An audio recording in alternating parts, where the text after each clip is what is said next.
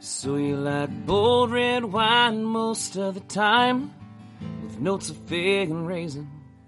You like a cold brew and pitching horseshoes as the sun is fading.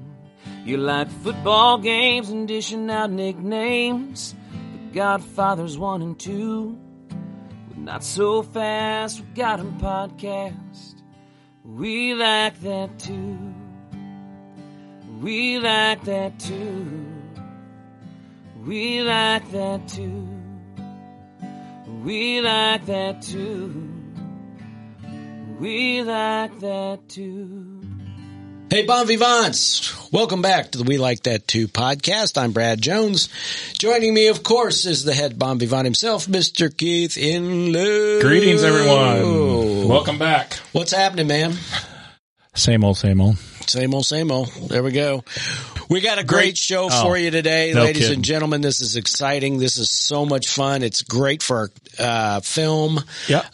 We have Mr. Chase Elliott and Bo Shore with us, who are going to be putting together a very important film here in they're doing it, man. And they're doing it in the state of Missouri at the Lake of the Ozarks. Yeah. This is kind of a sister show to one we did earlier with the producer of this project, Gina Goff, with Gina Goff Productions, Jefferson City native who made it big and has made it big in LA and Hollywood. And so it's great to have Gina as a friend and friend of the program. And now we've got these two guys. Hey, Bo, Chase. Hello. Thanks for being with us. Welcome to the show, man. Thanks for having us. Excited about having you guys. Yeah. So, let me just kick it off. So you guys you've got a movie coming up at Niagara's End. Bo, did you write this? Did you start the screenplay or Chase? Whoever, jump in. Well, what's the timeline before you answer that, I want to know how you guys met. Oh. And maybe and how you met, how you got together on this project, and maybe what got you into looking into film and cinema in the first place. Yeah. Well, I'll go first real quick. The story starts with Bo, I think. So, Bo, you start. So we're in high school. We went to Campton High School. Chase was a year older than me. So the teacher, we had like the TV program or class. Yeah. Broadcast journalism. Yeah. And the teacher would always showcase Chase's work. Like, guys, this is how you make a video. And I've always been enthralled with film, and since I was, 5 years old or so, just movies have always taken me away. So I was like, I got to know this guy. And I think it was an awkward time. I just introduced myself. I'm like, hey, your work's awesome. I want to work with you. And this was in high school. Yeah. I don't remember when we first met. I don't remember like the conversation or,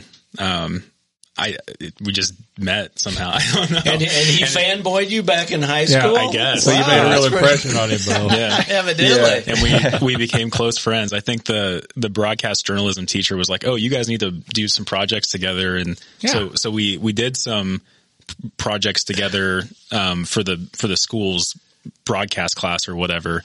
And that's really where our relationship like flourished, I would say. Blossomed. Oh, Blossomed. Cool. That's amazing. Yeah. At high school, that's pretty cool, especially in this industry. Yeah. Well, and then we somehow, we didn't even know, but we went to the same college too. I went, obviously, I'm a year older than Bo, and then Bo shows up my sophomore year, and I'm like, oh, wow, we're so we all through college, and now we're living in Atlanta together. So. Cool. Now, did you always kind of gravitate toward the production side of things? And Bo, I'm assuming, since we'll get into this a little later about the screenplay and the idea, the creative part of it, did you always kind of lean toward the creative performance writing side of it? I just knew I wanted to be in or make movies. Yeah. And it was funny. I think the best introduction so Chase and I, after high school, we kind of went our separate ways in college for a year or two. And then for a class, they had to make a film, and he's like, hey, do you want to act in this film? And after that, I'm like, yeah, sure. And that really was what blossomed, I want to say, our film journey together. Yeah. Yeah. Yeah. It was, what was that called? The, Postman? Yeah, the Postman. So you can search it on YouTube or whatever. Okay, we can find it on YouTube. Yeah, but that was. But I saw the acting potential in Bo. I was like, God, he's got to get in front of the camera here. So did you do like stuff in high school, like theater stuff, or? I tried. I'm not really a theater guy. Yeah. I kind of get stage fright in front of a lot of people, but whenever you're with a camera and the crew, it's more comfortable. Yeah.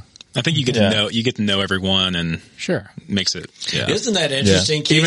Even some of the greatest actors get stage fright, so that's not unusual. Yeah, but I think it's interesting that there's also people that if you point a camera at them, they completely freak out. There may be only 3 or 4 people, but that's kind of an interesting deal. Yeah, no kidding. You're the opposite, so the camera's fine, but don't put a theater full of people in front of me. Yeah. So I'm going to do my job here because I see our guests are already they're ahead of the game. They're ahead of you. Yeah. So, my bad. No, you're fine. But I actually need to see the bottle. So one bottle. We're going to start with one bottle. So I asked you guys what you liked, and you gave me some white wine ideas. But our bottle sponsor, when I told him what we were going to do, Matt Green down at Bar Vino, beautiful downtown Jefferson City, pulled this bottle off the shelf and said, "You got to try this. This is an Italian wine." And I love Italian wine. If I could only drink wine from one country, it would be Italy. And I'm going to butcher the names on this thing because I'm not sure. But this is Gaggia, G-A-J-A, Gaggia or Gaggia. And it's from the Piedmont section of Italy, which is up in the northern part of Italy, well known for wine. And this is a Roscia Bass from the region of Langhe. Or Langhe. It's either Langhe or Langhe. Say it fast. Fancy. Say it fast and with confidence. That's right. So before I tell you what this is, I want you to look at it, taste it, smell it. I can tell you this is a nice wine. This is interesting, Keith. It's got bubbles. Have you noticed? I noticed that too. It's got a little bit of effervescence in it. It kind of looks like champagne a little bit. The bubbles aren't going up, but they're just kind of hanging in there. Yeah. And it's golden. Not unusual for some whites, but I wouldn't say it's effervescent. Well, I'm going to push back on that a little bit. It's pretty. Upon first sip, it's got a very nice smoothness to it. So what do you smell first? First of all, it's a beautiful golden color. It really looks gorgeous in the glass. Honestly, Keith, I don't get a whole big nose on this. I don't either. It doesn't have. Are you kidding? No, I'm not kidding. No. Oh my gosh. Oh, I'm getting Meyer lemon. I'm not joking. A green apple. I get a little. Yeah, I get a little citrus. Just a little lemon. I smell some oak on it. I smell a little oak on it. It may be too cold. It may need to warm up a little bit. It's not. I see more bubbles in your glass than in mine. Yeah. Doing the little shake, the little stir. Yeah. Look at all the little bubbles down there. It's very, very tasty. Butterscotch. It's got big butter. I'm going to love this. Yeah. This is really delicious. And I don't do oak. You've got some Chardonnays that are just, he loves them. I hate them. So Brad let the cat out of the bag. This is a Chardonnay. It is a Chardonnay. Sorry. I didn't want to tell everybody because some people say, I don't like Chardonnay. Well, taste it first. That's delicious. This is a good Chardonnay. So do I have to go to Italy to get it? Or where do I go? No, you can get it right down here in Jefferson City. Bar Vino, beautiful downtown Jefferson City for all your beverage needs. So I will say that the Gaggia winery is well known in the Piedmont region. They're well established, a historic winery.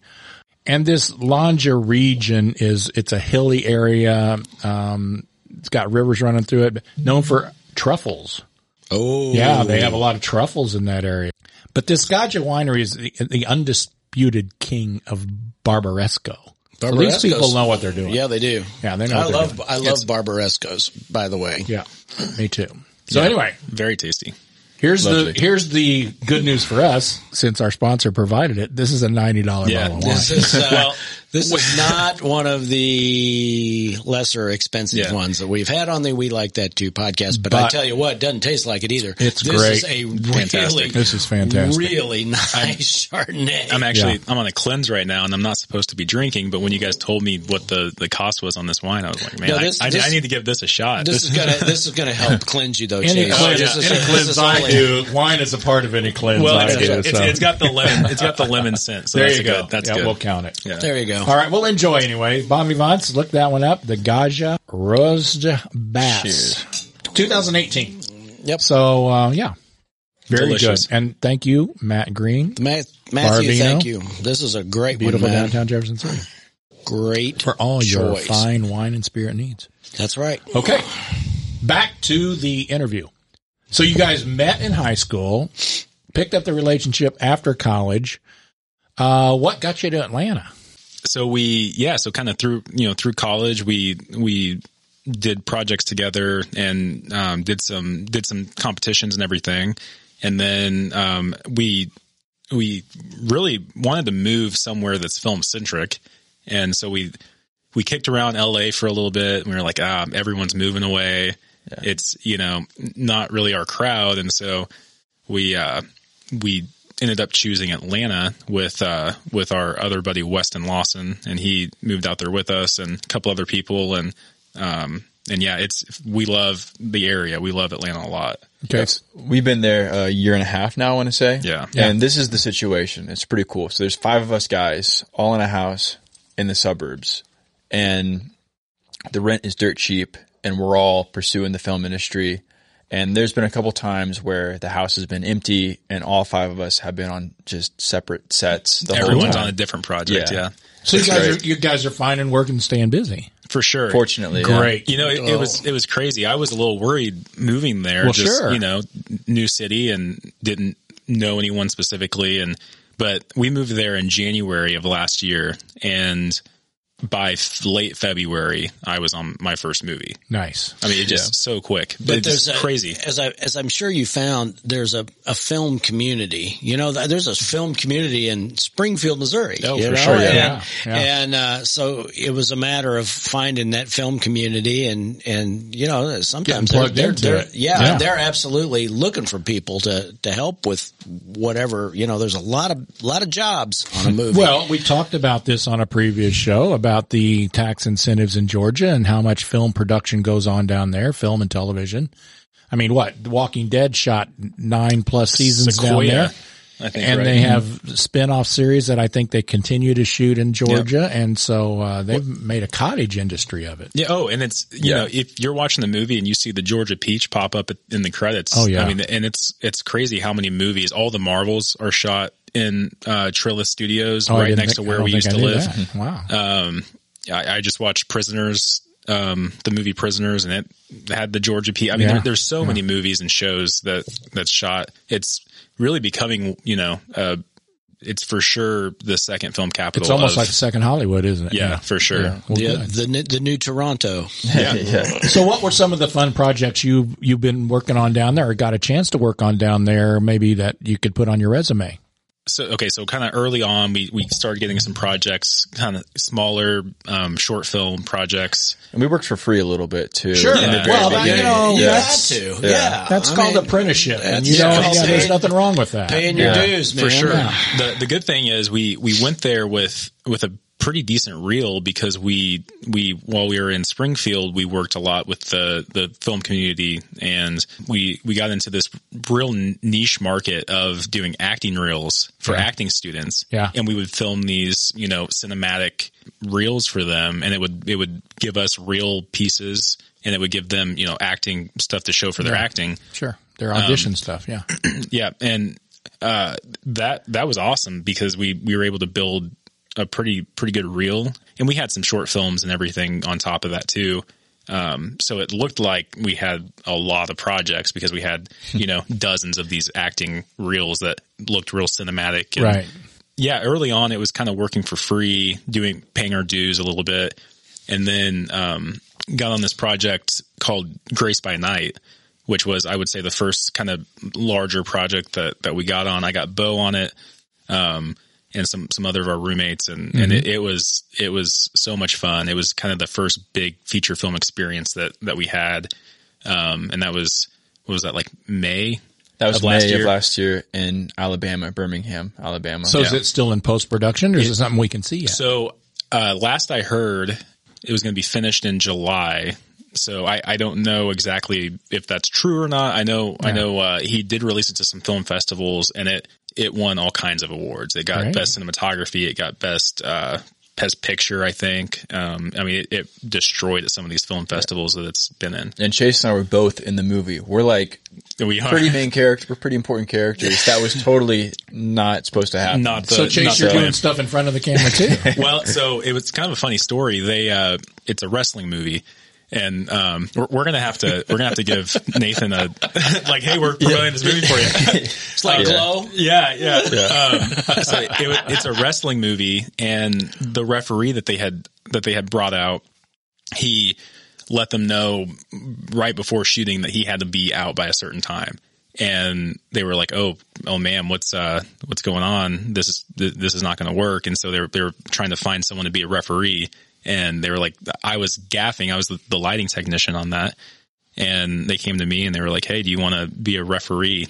And I was like, I don't know the first thing about it. You know, I wrestled a little bit, but back in high school, but I don't know the first thing about it. And I put the thing on and I have a really awesome shot in the movie, actually. Striped shirt and a whistle, man. Yeah. So this is like, when you say wrestling, this is like competitive high school, college wrestling. It's not like WWF.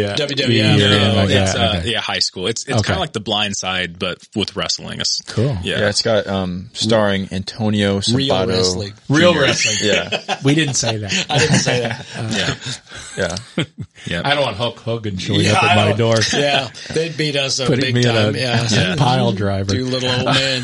Yeah. But yeah, that was the first kind of feature. And then after that, we pretty much specifically worked on features after that. Cool. And a couple TV shows. But for me, since January, I've been a part of 4 features, which has been incredible on a resume, as well as experience of just how everything works on set. Since January of this year, this year. Yeah. That's not even including last year. That's great. Yeah. That's great. Yeah. That's awesome, last year I probably did 5 or 6 features. Yeah. I mean, it's booming. It's a big market. So here, if you guys are way too young to know this movie, but if you want to see a really great wrestling movie, Vision Quest.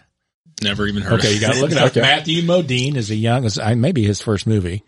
And the soundtrack is one of the best things about it. It's one of the first things Madonna did coming out of the box. She's on it a lot. And Journey has a big part of the soundtrack. Really? So it's a great movie. Very good movie. I have to give it a listen. Vision Quest. All right, a watch. All right. So here's the thing though. You guys got to let us know when the stuff you're working on comes out and stuff, and we'll put it on the website and promote it, and people can, if they can stream it and that kind of thing, you know. Yeah. Or go to the theater, whatever. Yeah. Let us know. It might take a year or two to get those put out, but I think it amazes most people how long post-production takes on stuff. Oh, it's crazy. And that's, like I said, we've been in Atlanta for about a year and a half now. And so those movies that, Grace by Night was one of the early ones. We did that in May of last year. And and it's just now kind of getting to a point where it's finished. So it takes time. For sure. And you can tell that. What's kind of funny, Keith, is when they do some of the interviews and stuff with the stars on the big premieres of these big films and stuff, I've seen them ask questions and they kind of look and they're like, well, that was 3 years ago. 2 years ago. I did that. It comes to them, but it's amazing to me. They've so moved on. Yeah. They may have done a couple, 3 more movies in the time it's taken before, the big premiere of the one they're talking about. I was really astounded. Brad and I both listened to another podcast that we're big fans of called Somm TV. It's about wine, and the guy made the Sommelier movies, and they just won a huge James Beard Award for one of their documentaries about whole animal butchery and using the whole animal, and it's called Whole Animal. Interestingly enough, it took them 14 years to shoot this thing. Oh wow! I mean, they had footage from because when they would travel around to do wine stuff, they were always shooting footage. They put footage together for years and years to make this movie. And I was just like, holy cow, that's a long project. That's for sure. I mean, it's a documentary, so it's a different thing, but that's how long the project years. went on. My goodness. Yeah. So, okay. Let's get to the meat and taters. I want to get to the meat and the taters here. Right. I want to get to the Niangua of this. I do too. I want to get to the Niangua arm of the program. A little further down the river. That's right. Yeah. That's right. Nice. That's the end of the river. Okay. The end of the river. So everything starts with a script. Writers get shit on. I mean, it just kills me, especially when I listen to a particular podcast that talks about old time Hollywood. And it was just incredible to me how badly the writers, because with no script, you have no story. It's kind of like the quarterback that takes the offensive line out for steak every week. Yeah. It's, why they were treated so badly, I have no idea, because without a story, you don't have a movie, you don't have a TV show. That's right. What was the impetus on the story here? Because you did a short movie. Tell us the name and everything. We're kind of jumping ahead, assuming the bon vivants are with us, but the story is, the movie is At Niangua's End, right? And it's set at Lake of the Ozarks. And so tell us all about it. I know you guys are from that area, so you've got a hometown connection. Mm-hmm. Tell us how it all germinated and developed and what you wanted to do with it. Oh man. Well, at first the script is the blueprint of the whole entire production. I want to say this started back in 2019. Yeah.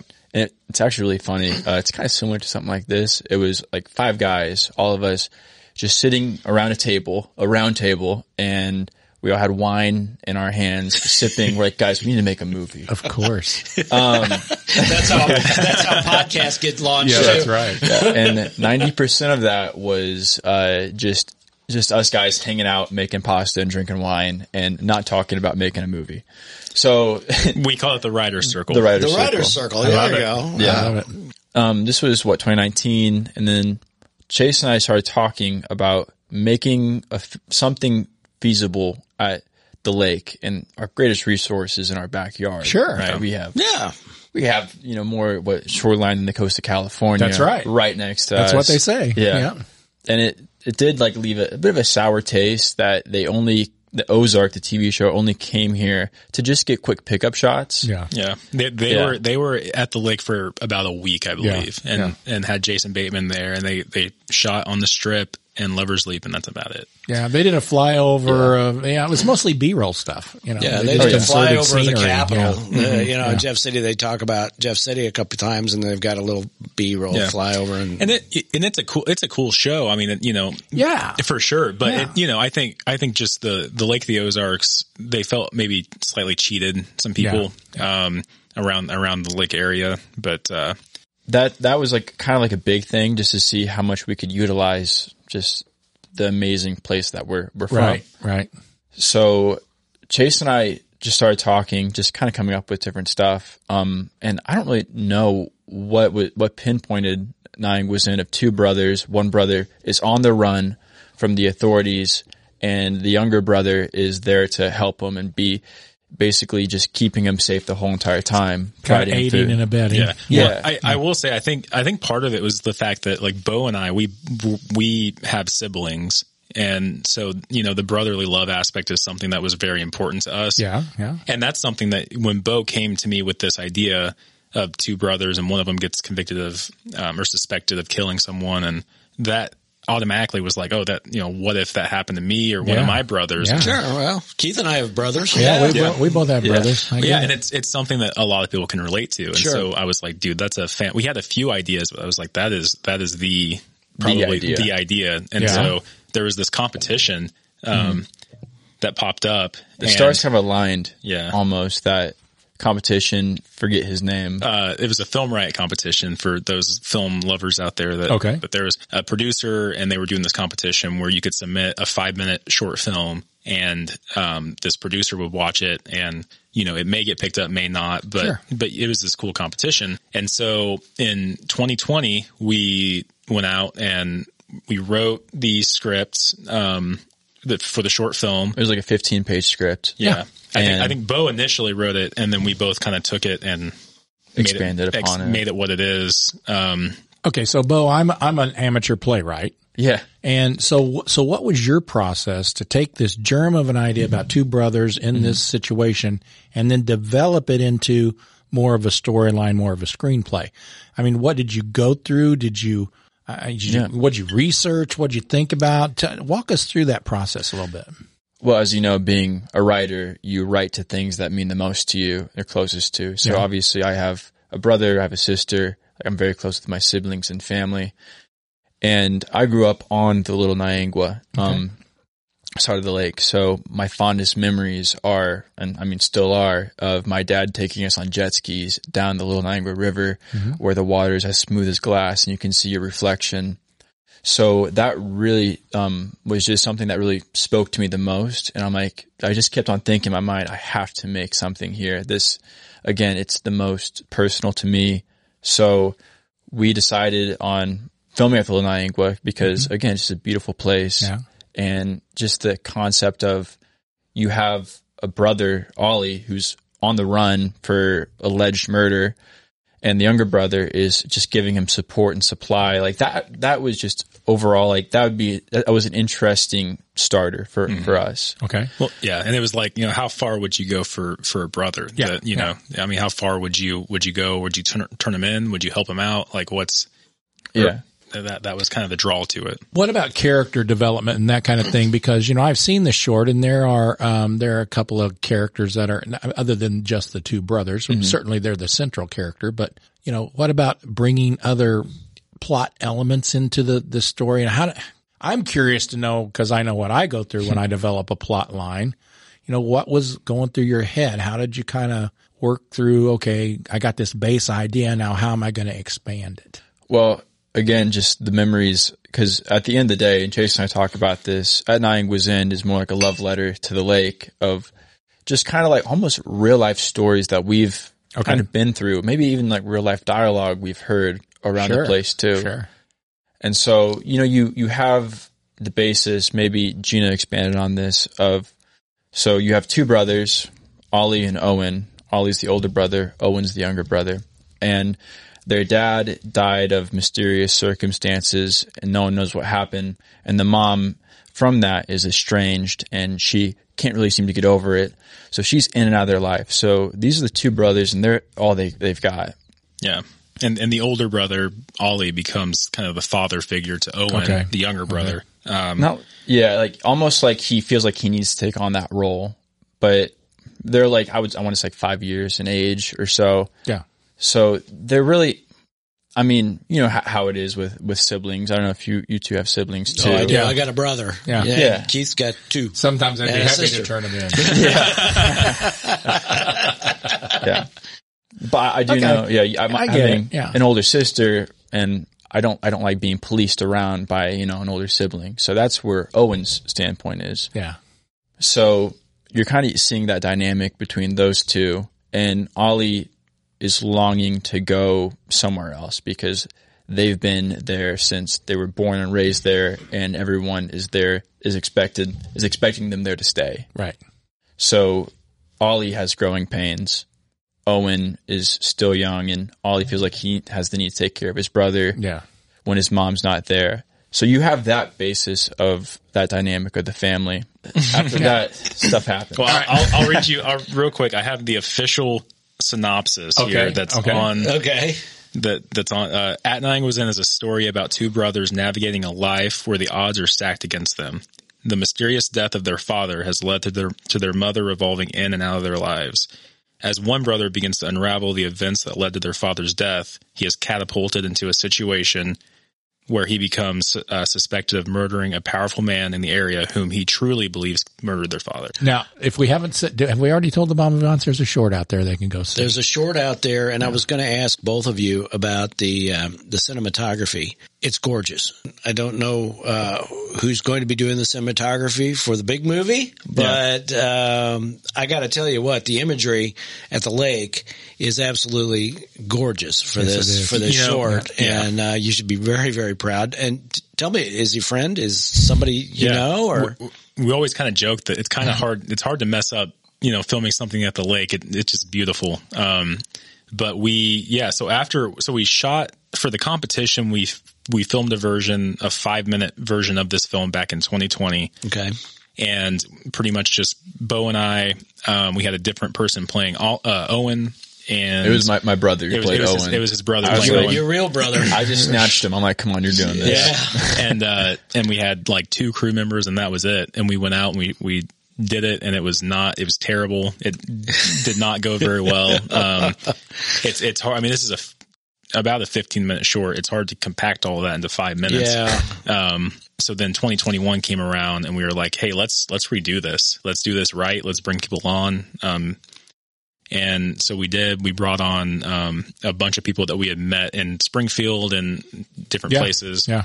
How did you meet Phoenix? He's the young man that plays your brother. Yeah. And he's John of Old. He's just incredible. Yeah. So I wanted to get networked in with the filmmaking community here in Springfield, and I saw this ad, or I was like walking downtown Springfield one time, and I saw this sign that said acting for real. And I'm like, this is interesting. I want to know this, like what this is about. And so I basically like just gave Jonna Voles, she's in charge of that, a cold call one day. So we then, whenever Chase and I, the second time around, wanted to do the second version, the good version everyone sees. Yeah. The one everyone knows and loves. Yeah. We then brought Jonna on. We said, hey, we want you to pick out a younger brother who we want to do a big casting call for this. And so she just found Phoenix, and and there was quite a few that auditioned. We had, an official casting call. We did an audition at the college, and everyone came in, and there were, I don't know how many exactly auditioned, but there was quite a few guys that auditioned for that role, and we narrowed it down to Phoenix and 2 others. And so we did a callback with them, and it was evident, like Phoenix blew it out of the water. He knocked it out of the park. He was great. He was great in the short. So yeah, he's incredible. Let's talk about, since Brad kind of went there on cinematography. So what kind of cameras, equipment, what sound, what have you got to set up, especially when you're location shooting like that down on the water? Yeah. I mean, you got elements of nature that you got to contend with. What are you guys using? I'll first answer your question, because we didn't answer who the cinematographer was. Right. It was our good friend. He's like one of our best friends. His name's Clayton Potter. Okay. And he's actually our roommate in Atlanta. Shout out to Clayton. He was part of the Animal House. Yeah, he's part of the Animal House. Yeah, he is. Yeah, he is the animal. Yeah. But he's great. He knows his stuff. I remember we were talking about it. Chase and I were talking to him. We're like, we want it to be, we want you to look at it painterly, meaning almost like as you're going from a painting from left to right. Because again, we want to showcase the beauty of the area, and he nailed it. Knocked it out of the park for sure. Some gorgeous shots. Yeah. And we had made, an extensive lookbook just from the first rendition and everything. I mean, just a very extensive lookbook, and, similar movies that we wanted him to watch and everything. And yeah, he killed it. And then we had the drone operator, TJ Hornbeck, out of Springfield. He got living the bird in Maine. Shot. He's the one that got the National Geographic shot, as people call it. But, yeah, I mean, Did you get the fish too? Was he the jumping fish? No, that's Clayton. That was Clayton. No, actually, you guys had asked about that. The jumping fish. That shot was much longer.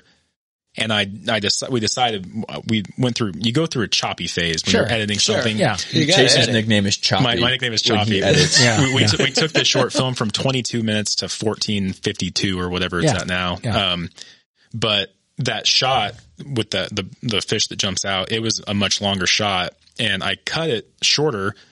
But that meant cutting that fish out. The fish just so happened to jump out while we kept. It was it just so happened pure to happen. luck. Gotta leave the fish, man. That was genius. Right. But I cut it shorter, and the fish was gone, and I was like, no, I want that fish in there still. You do. And so Good call. Yeah, you do. I threw the fish back in there. I just cut around the fish and put it back there. So well, we have some friends in the Springfield community here, into the, the film community down there, and they talk about the stuff they're using, the handhelds, the steady cams, and Tom Baker, former guest on the show, is often talking about. You guys know Tommy? Oh yeah, he'll come up here and bring his his harness and stuff like that. So technology has just advanced so much. I mean, it's kind of crazy.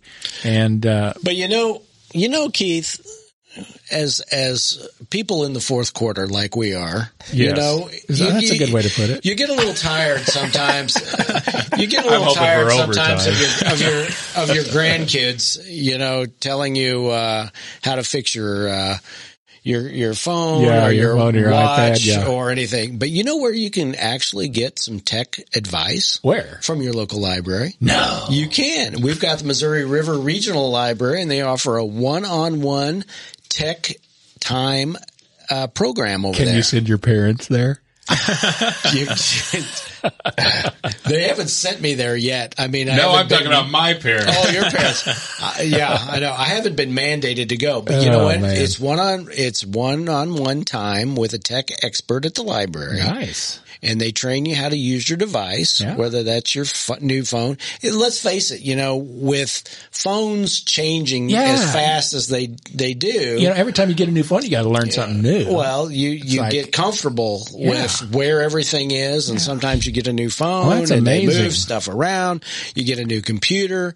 So, but you know what? You can check your local library, and we use Missouri River Regional Library, and Beautiful. I'm sure all of my bon vivants out there have their own library. Check your local library. Go see what they've got. They may be able to help you out. Tech support at the local library. Who knew it?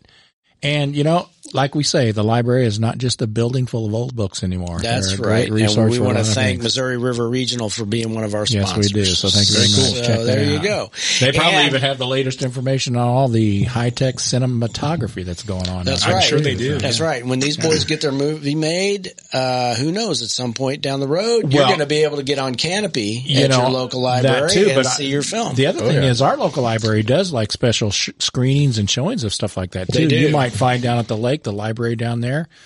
In fact, you probably should check with them down in Camden and see if they'll do a local screening of your short and show it to the public and get a little press out of the deal. It's a great That'd be idea. cool. Say no more. That'd be cool, and have the movie makers right there and answer questions. You bet. I'll go to that. Yeah, Let that'd me be know awesome. when that is. So the next thing, and we, in a previous episode, we talked with Gina Goff, a producer, about trying to make this short into a feature-length film, and you've got the screenplay for it, right? Mm-hmm. We sure do. Let me ask you this: Many now, drafts.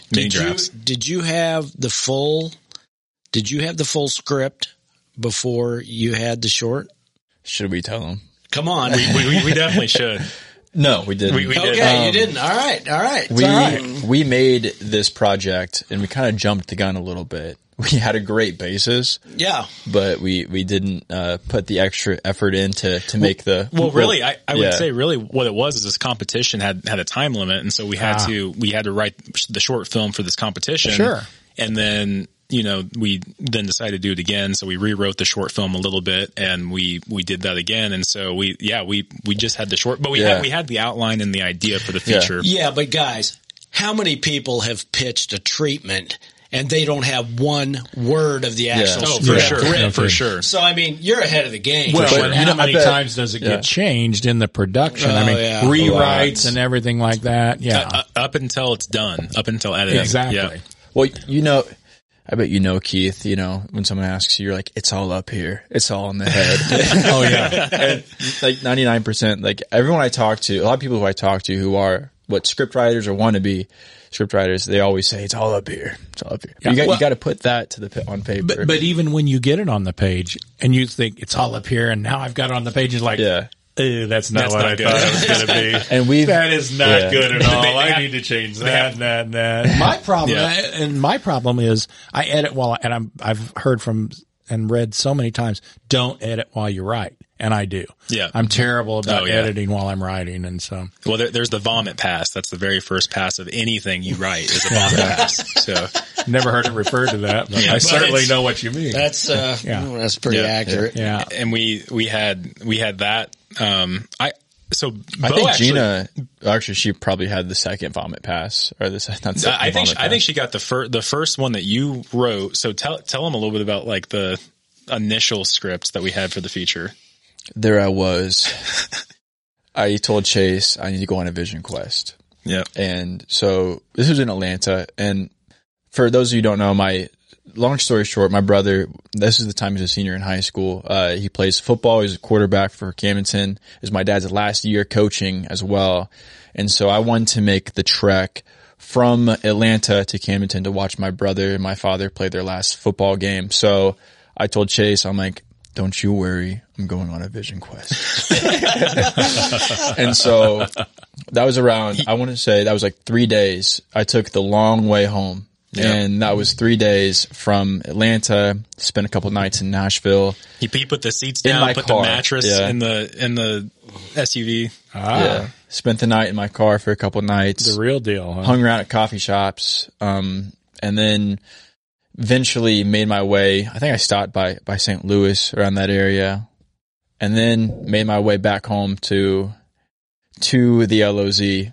And my family, we have a cabin, and I stayed there for another week, just getting it knocked out. And finally, after a week and a half of writing, it was there. Yeah, the script was there. We had an official script. Yeah, you got to have a foundation to work from, though. That's the thing. Absolutely. So, well, congratulations. It was great, though. I mean, it was the foundation was definitely there, and that's the one that Gina actually, because we were working. I believe we were working on the second version when Gina got a hold of us and wanted us to send her a script. Yeah. And so she actually, I think, saw the very first version. And that was before, I don't know, we got that first draft down, and then by luck, Gina then messaged us, I want to say a couple days later, without us even knowing at all. Yeah.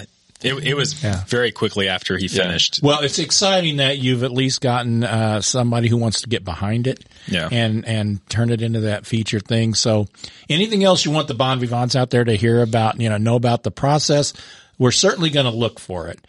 We know post-production may be a long, drawn-out process, but please promise us you'll keep us in the loop on what's going on. Oh, for sure. Yeah. We'll promote and we'll send links, and if you have promos or shorts or whatever, please let us know and we'll post them and help you spread the word about stuff. We're glad you guys could join us today. Yeah, we're just thrilled. And when you get to shooting, if you're at the lake, Keith and I can come down. We can pack this stuff up and we can come down. We'll do this again when it gets. We'd love to come down and visit you on the set, because we'll I know do another episode. They can be boring. Yeah, I know there's downtime when you're shooting sometimes. So put us to work. Put us to work. We've already talked about you need two old guys with low self-esteem sitting at the bar. We could be your guys. We're your guys. We're your guys. Hey, we're there. We're there. All right, Brad. Ladies and gentlemen, this is the most heralded and anticipated part of the show. Yes, it is. This is the El Bandito Yankee Tequila top 3 picks. That's right, Brad. El Bandito Yankee Tequila is the official sponsor of the We Like That Too 3 top picks portion of the podcast. It is indeed. Hey, Keith, let's tell the Bon Vivants about the top 3 reasons El Bandito Yankee is our choice when it comes to premium tequila. Well, first of all, El Bandito is authentically created by traditional methods using only mature Blue Weber agave. So you know it's the real stuff. That's right. And it's confirmed 100% additive free. But the best reason, Brad? What's that? It's the taste. Mixing it with your favorite cocktails, or you're just sipping it straight. That's right. Whether it's Blanco or Reposado, El Bandito Yankee Tequila goes down nice and easy. You bet it does. And you know what they call that at El Bandito? It's criminally smooth. Oh, yeah. Oh, yeah. It's premium tequila at a palatable price. So ask for it wherever you buy your fine spirits. El Bandito Yankee Tequila. And now it's time for our top 3 picks. This is a fun one. Yeah. Because we are with our peeps and today. very topical. We're with movie people today. And we talked about the gorgeous cinematography in At Niangwa's Inn. So today's 3 top picks, it's sort of similar to one maybe we've done before, but we don't care.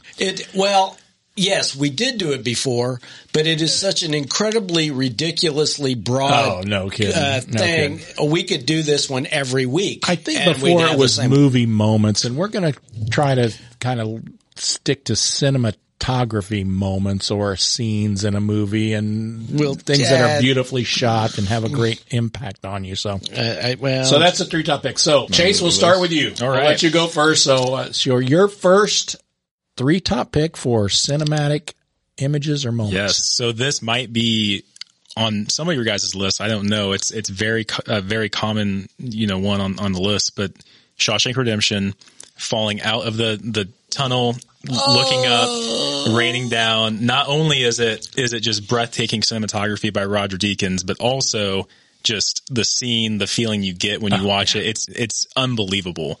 I like the feeling that Chase knows how to play the game. I like the feeling that he's washing all the poop off of it. Yeah, well, that too. The rain and it's just good choice. That was on. great I think when we played this game earlier, that was one of the ones that popped up. Yeah. But yeah, good choice. Love it. Yeah. And we're just major Shawshank. Oh yeah, Shawshank's in my top. And it's and top 5, if not top 3. And then the last shot too, when they finally rekindle, Andy and and he's walking across the beach, walking across. Yeah, and they're going to reunite. Yeah, that's true. Zihuatanejo. Yeah, Zihuatanejo. Yeah. All right, Bo, you're up. So I'm going to go with also another Roger Deakins movie. The Assassination of Jesse James by the coward Robert Ford. That is a twisty title right there. It is. It's a mouthful. Now when I think of a movie that just always like sticks in my head, it's always the visuals from that movie. And one visual in particular is so there's the camera and there's a window seal and it just has, I think Brad Pitt plays Jesse James, but him coming down through the house, and it just, I don't know why, it just always sticks in my head. All right. It's been a long time since I've seen that movie, Bo, but correct me if I'm wrong. Aren't there a lot of shots through windows in that movie? There's a lot, but there's one in particular, and people who've probably seen it will know what I'm talking about. Yeah. I think Jesse James is going to this house to kill this guy. And you just see the ominous presence of this guy on his horse coming to the cabin to do it. So I just seem to recall a lot of shots being framed with frames. Frame within a frame. Yes. Like framed with a window frame or, and maybe it's been a long time. So yeah. Good call. Good call. All right. So my first one, it's interesting because we've alluded to something similar in your all's short, the bird scene. But mine is from out of Africa. David Watkin is the cinematographer. Sidney Pollack directed that movie. I don't think I even knew that. Okay. I love Sidney Pollack. It's an arrow. They're flying in an airplane in Africa and they fly over the lake and they look like flamingos, but they're large wading birds take off in a huge flock and they kind of fly through this flock of birds. Oh, wow. It's a beautiful shot, really cool. And so that's one of mine that just really stands out as a gorgeous cinematic image. And the bird shot in your short reminded me of that. So you've got a great homage there. Well, very cool. If you don't know that movie, I encourage you to at least look up that scene. Oh, for sure. Yeah. Yeah. It's a gorgeous film. But that one, there's a lot of good cinematography in that film, but that one image stands out. Yes. Yeah. My first one's a double. I cheated. You can't have it. I did. It's a double Hitchcock. I mean, how can you not do, of course, the whole shower scene in Psycho is so disturbing, even to this day. I mean, it was considered one of the greatest cut scenes ever. Oh, yeah. But the last part of it where you see the water turn dark and it's black and white and the water turns dark and goes down the drain. And circles down the drain and she's a goner. Yeah, which is with the blood, which is chocolate syrup, actually. Well, I didn't know that. Because it's black and white, so you can't tell. So they use chocolate syrup for that. Okay. Yeah. Well, very good. So, good call. I'm sorry. Well, there's another one. All right, go ahead. The other one that I think is just absolutely genius is in The Birds, where Tippy is sitting on the bench and she has no idea, and there's the jungle gym behind her. Mm-hmm. And one by one, the birds start gathering on the jungle gym. And you're going, oh, shit. Yep. This isn't good. I thought you were going to say the phone booth. The phone booth is pretty freaky. That's the phone booth is kind of like what you were talking about earlier. That's the actual attack. No, you're right. The psychological part of the suspense. Man, the suspense is in the first part. And the genius of Hitchcock is you're looking at that thing and all of a sudden you got a couple birds, then you got more and more and more and keep more. Collecting, and they keep collecting and you think, this isn't good. No. This is not good. Something's not right. Yeah, and you get spooky music. And anytime the spooky music, the music behind some of the Hitchcock stuff. We need to remember to do this, Brad, because several of these image things that I have, if it wasn't for the music behind it, They would be scary at all. well, they would still hold up, but it's like the music adds so much For sure. to it. I mean, think about Jaws. You know, think about, it's almost become iconic. Dun, dun, dun, dun, Well, dun, but dun, dun. If you ever watch somebody's going to get eaten. Oh yeah. If you ever watch a documentary of the making of a movie and you're watching the cinematography with no soundtrack, it's like, this is boring. Very boring. Yeah. It's really boring. Very boring. There's something underneath this. Yeah. For sure. All right. Chase, you're up. Chase All number right. 2. So this is less of a cinematography and more of just a moment. I've got a couple of those too. So, But Rocky 2, Super Fight 2, when both Rocky and Apollo knock each other out. That is, every single time I watch it, my heart skips a beat. I know it's coming.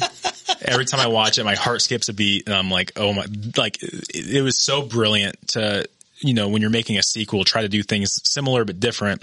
That was such a brilliant way to make a sequel and to make the ending of the sequel, and so suspenseful too. Yeah. You just climbing the ropes trying to get up. Oh God, it's great. yeah, and he falls down and then he gets back up again. Yeah. It was, Well, and even the shot itself, goes to slow motion and you just see them like just falling down. Just, oh man. Yeah. it's The use fantastic. of slow motion and that's phenomenal. Yeah. That's a great moment. And they're up close. They're up close. I mean, they're not, you can, the makeup and all the pugilistic choreography and stuff. It's all great. Well, they actually have the cameras that are in the shot. They're dressed up to look like film, like, news cameras or whatever, but they are the actual those are the cameras. actual Yeah. cameras. Oh, Okay. they Cool. are. See, you know all this technical stuff. there you go. That's great. That's great. Yeah. It's very cool. cool. All right. Bo, number 2. All right. I'm going to choose an oldie but goodie. It's called Cool Hand Luke. If you guys ever seen that, Paul Newman. Oh, Have we ever seen Cool Hand Luke? Yeah, what we have here. Does a bear wear a funny hat? Man, that's a good movie. That's a great It's one of my movie. favorites, actually. Yeah. But there's a shot where he's like, I can eat 50 eggs. And then he eats 50 eggs. And after that, his belly is all bloated. And everyone leaves him on the table. Yeah. And he does like the Christ formation almost. And the cool symbolism behind it is there's 50 eggs fit for 50 prisoners. And people the prisoners are finding their life through Luke or living through Luke. Yes. And so you kind of have that symbolism in a way that Luke is like that Christ-like figure in the prison with the prisoners. Yeah. Cool. Yeah. Cool stuff. Very good. That's a great one. That is a good one. And George Kennedy's like rubbing his belly. Yeah. That's a great scene. That's a great scene. There was TCM did a little background on that one. It said it was at a point where several of the people in the cast got sick just watching them eating the eggs and the smell of boiled eggs. And it got hot. And they said it was disgusting. It was Brother Martin. What we have here is a failure to communicate. And knowing how scenes are shot and how the behind the scenes process, he had to eat probably all day. Those eggs. He did. Oh, yeah. And that's why the other, he goes, I think Paul was okay, but some of the other guys were Well, Newman was a method guy anyway, so he was probably doing all he could. ready to barf. Yeah. I'm sure. So my second choice is, first of all, it gets an honorable mention, but there's a new, version of it that I'm really going to go with. The opening scene in Saving Private Ryan is certainly iconic. I don't know if you've seen the 2022 version. I won the Best Picture Oscar for All Quiet on the Western Front. Yeah. Yes. Phenomenal military war footage. And not only just the trench warfare, but there's one scene where they're making a charge out of the trenches across no man's land, and they're in these craters, these bomb craters, and the water is blood red, and they're these bodies, and it's just it's brutal. It's brutal, but it's beautifully brutal. It's about the only way I can put it. Yep. The cinematography is just unbelievable. Mm-hmm. And I was so glad that movie won. I thought it was one of the best movies I've ever seen. Hard to watch, just like Saving Private Ryan. Very hard. Difficult to watch, but so, veterans will tell you can never recreate that environment, but they come pretty close. They said they get pretty close. They come pretty close. Yep. For a non-combatant, it's about as close as you can get to what the real thing might have been like. For sure. All Quiet on the Western Front. That was James Friend. He hadn't done much else, apparently. David Watkin, to go back one, has another great one with the guy who did Out of Africa. Mm-hmm.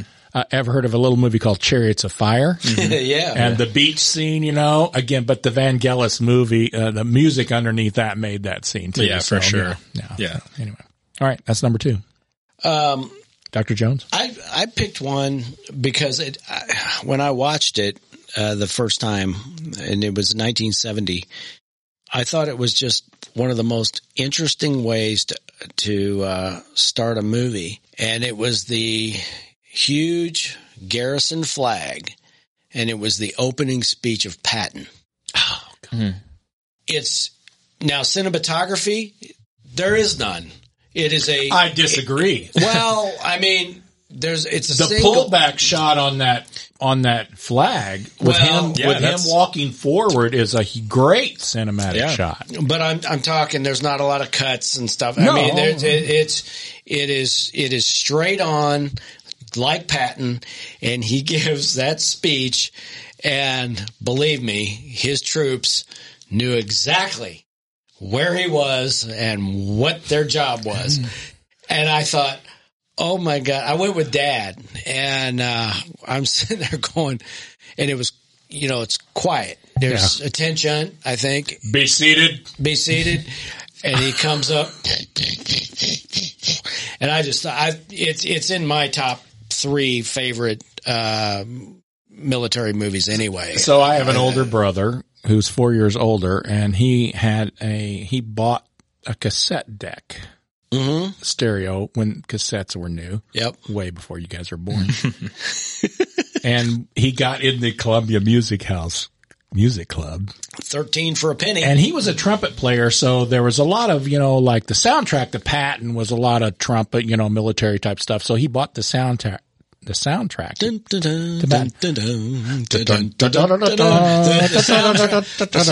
was It's amazing. a great soundtrack. Yeah. But the opening speech was the first track on that soundtrack. You're going to think I'm a nerd. I memorized that speech. Oh, wow. As a kid, I memorized.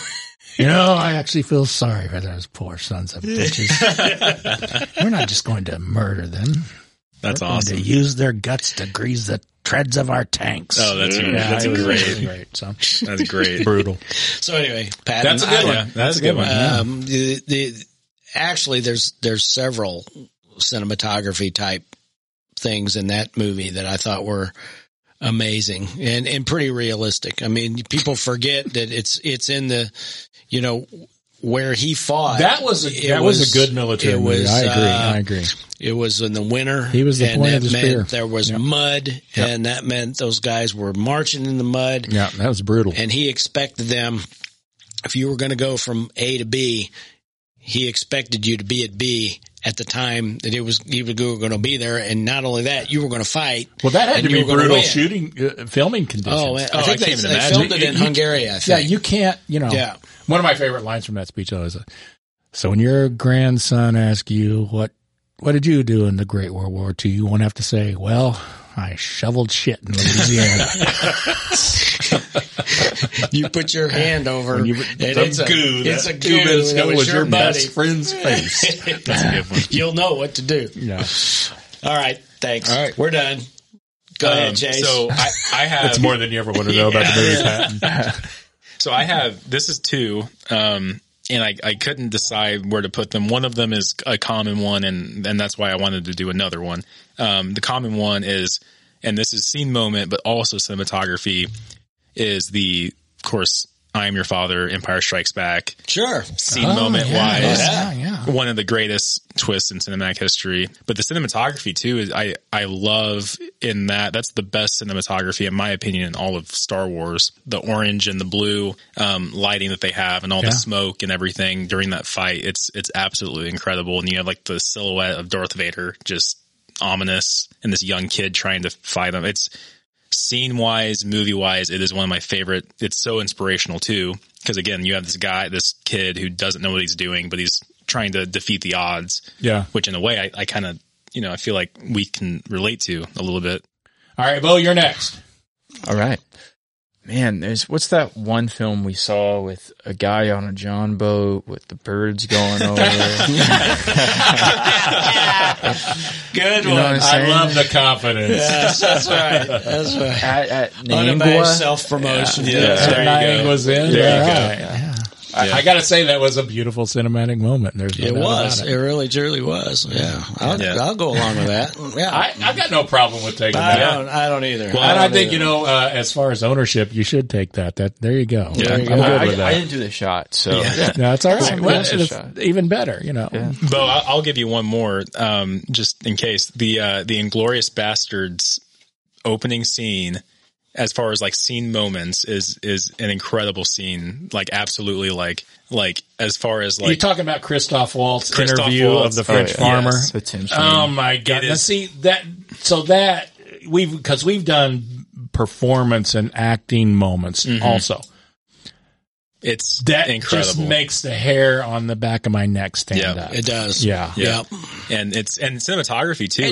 The fact that like he flips Robert Richardson, the cinematographer, he flips the 180 as soon as like kind of the tensions start rising. He flips the 180 immediately, and it's like, oh my God, what's going on? Well, Christoph Waltz as a performer in that movie was phenomenal, but I don't know who he is. The dude who played the French farmer in that movie was phenomenal. Yeah. I don't know who that is. He's like the foil, He's like the low key guy. Waltz has all the cool stuff with the pipe and the milk and all that stuff. Mm-hmm. But the farmer is the one who's just like under the radar, Yeah, for sure. But you can just feel it. Pressure. You can feel it. Unbelievable. Yeah. Good call. That's Good a scene call. moment that's Yeah. So my third one, I hope you guys have seen this. This is an old movie. If you haven't, I certainly recommend it. And you have to take movies in their era. Technology wise and things like that. The way movies were shot, the ability to shoot certain things. But there's a shot in a classic movie, Gone with the Wind, where it's an overhead boom. I'm sure they were using a crane. Oh yeah. They didn't have drones back then, but it's a crane shot. When Scarlett is trying to make her way through the crowded post-battle. I know what you're talking about. All the bodies and stuff, and the crane follows her through. It's a phenomenal shot. The sky. Yeah, the sky is red. Yeah. It's just a phenomenal overhead crane shot. And that movie pushed the boundaries of its time. Great call. As far as cinematic limits.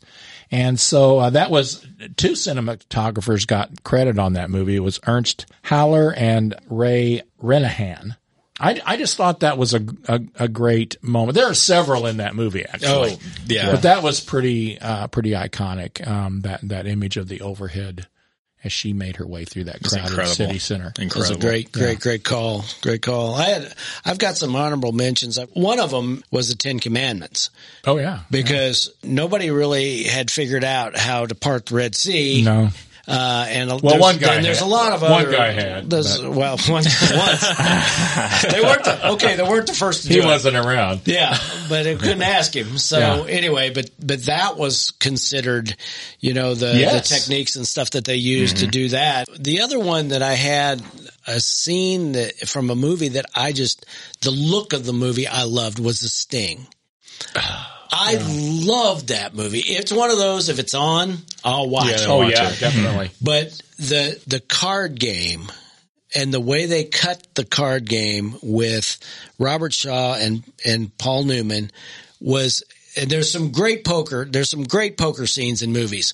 This one where you've got two cheaters and – the one cheater beat the other cheater. Yeah. And they both know they're cheating. But they can't call each other out. And they can't call each other out. But the way he cut that and the way it went back and forth, because it went back and forth just like the card hand, and Newman gets that little smile on his face and puts those down, and then you see his reaction. Yeah. And he says, you didn't need words. Right. I've been out cheated by a better cheater. Yeah. Yep.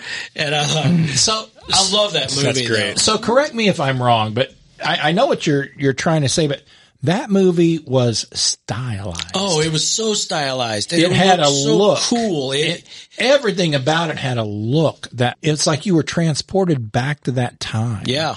Yeah. Not just costumes, but just something about even filters or lighting or whatever they were doing. Marvin Hamlisch did the, soundtrack. You talk about soundtrack. My gosh. Was, the American Songbook as far as jazz. The Entertainer. The Entertainer. And every kid who sat down at a piano but never had a lesson learned to that song. Tried to. The Entertainer. It's hard. Yeah. No kidding. Yep. All right, man. Well, that was fun. Anything else? You got any other honorable Thanks for joining us, guys. This has been great. And please let us know what's going on. Keep us in the loop.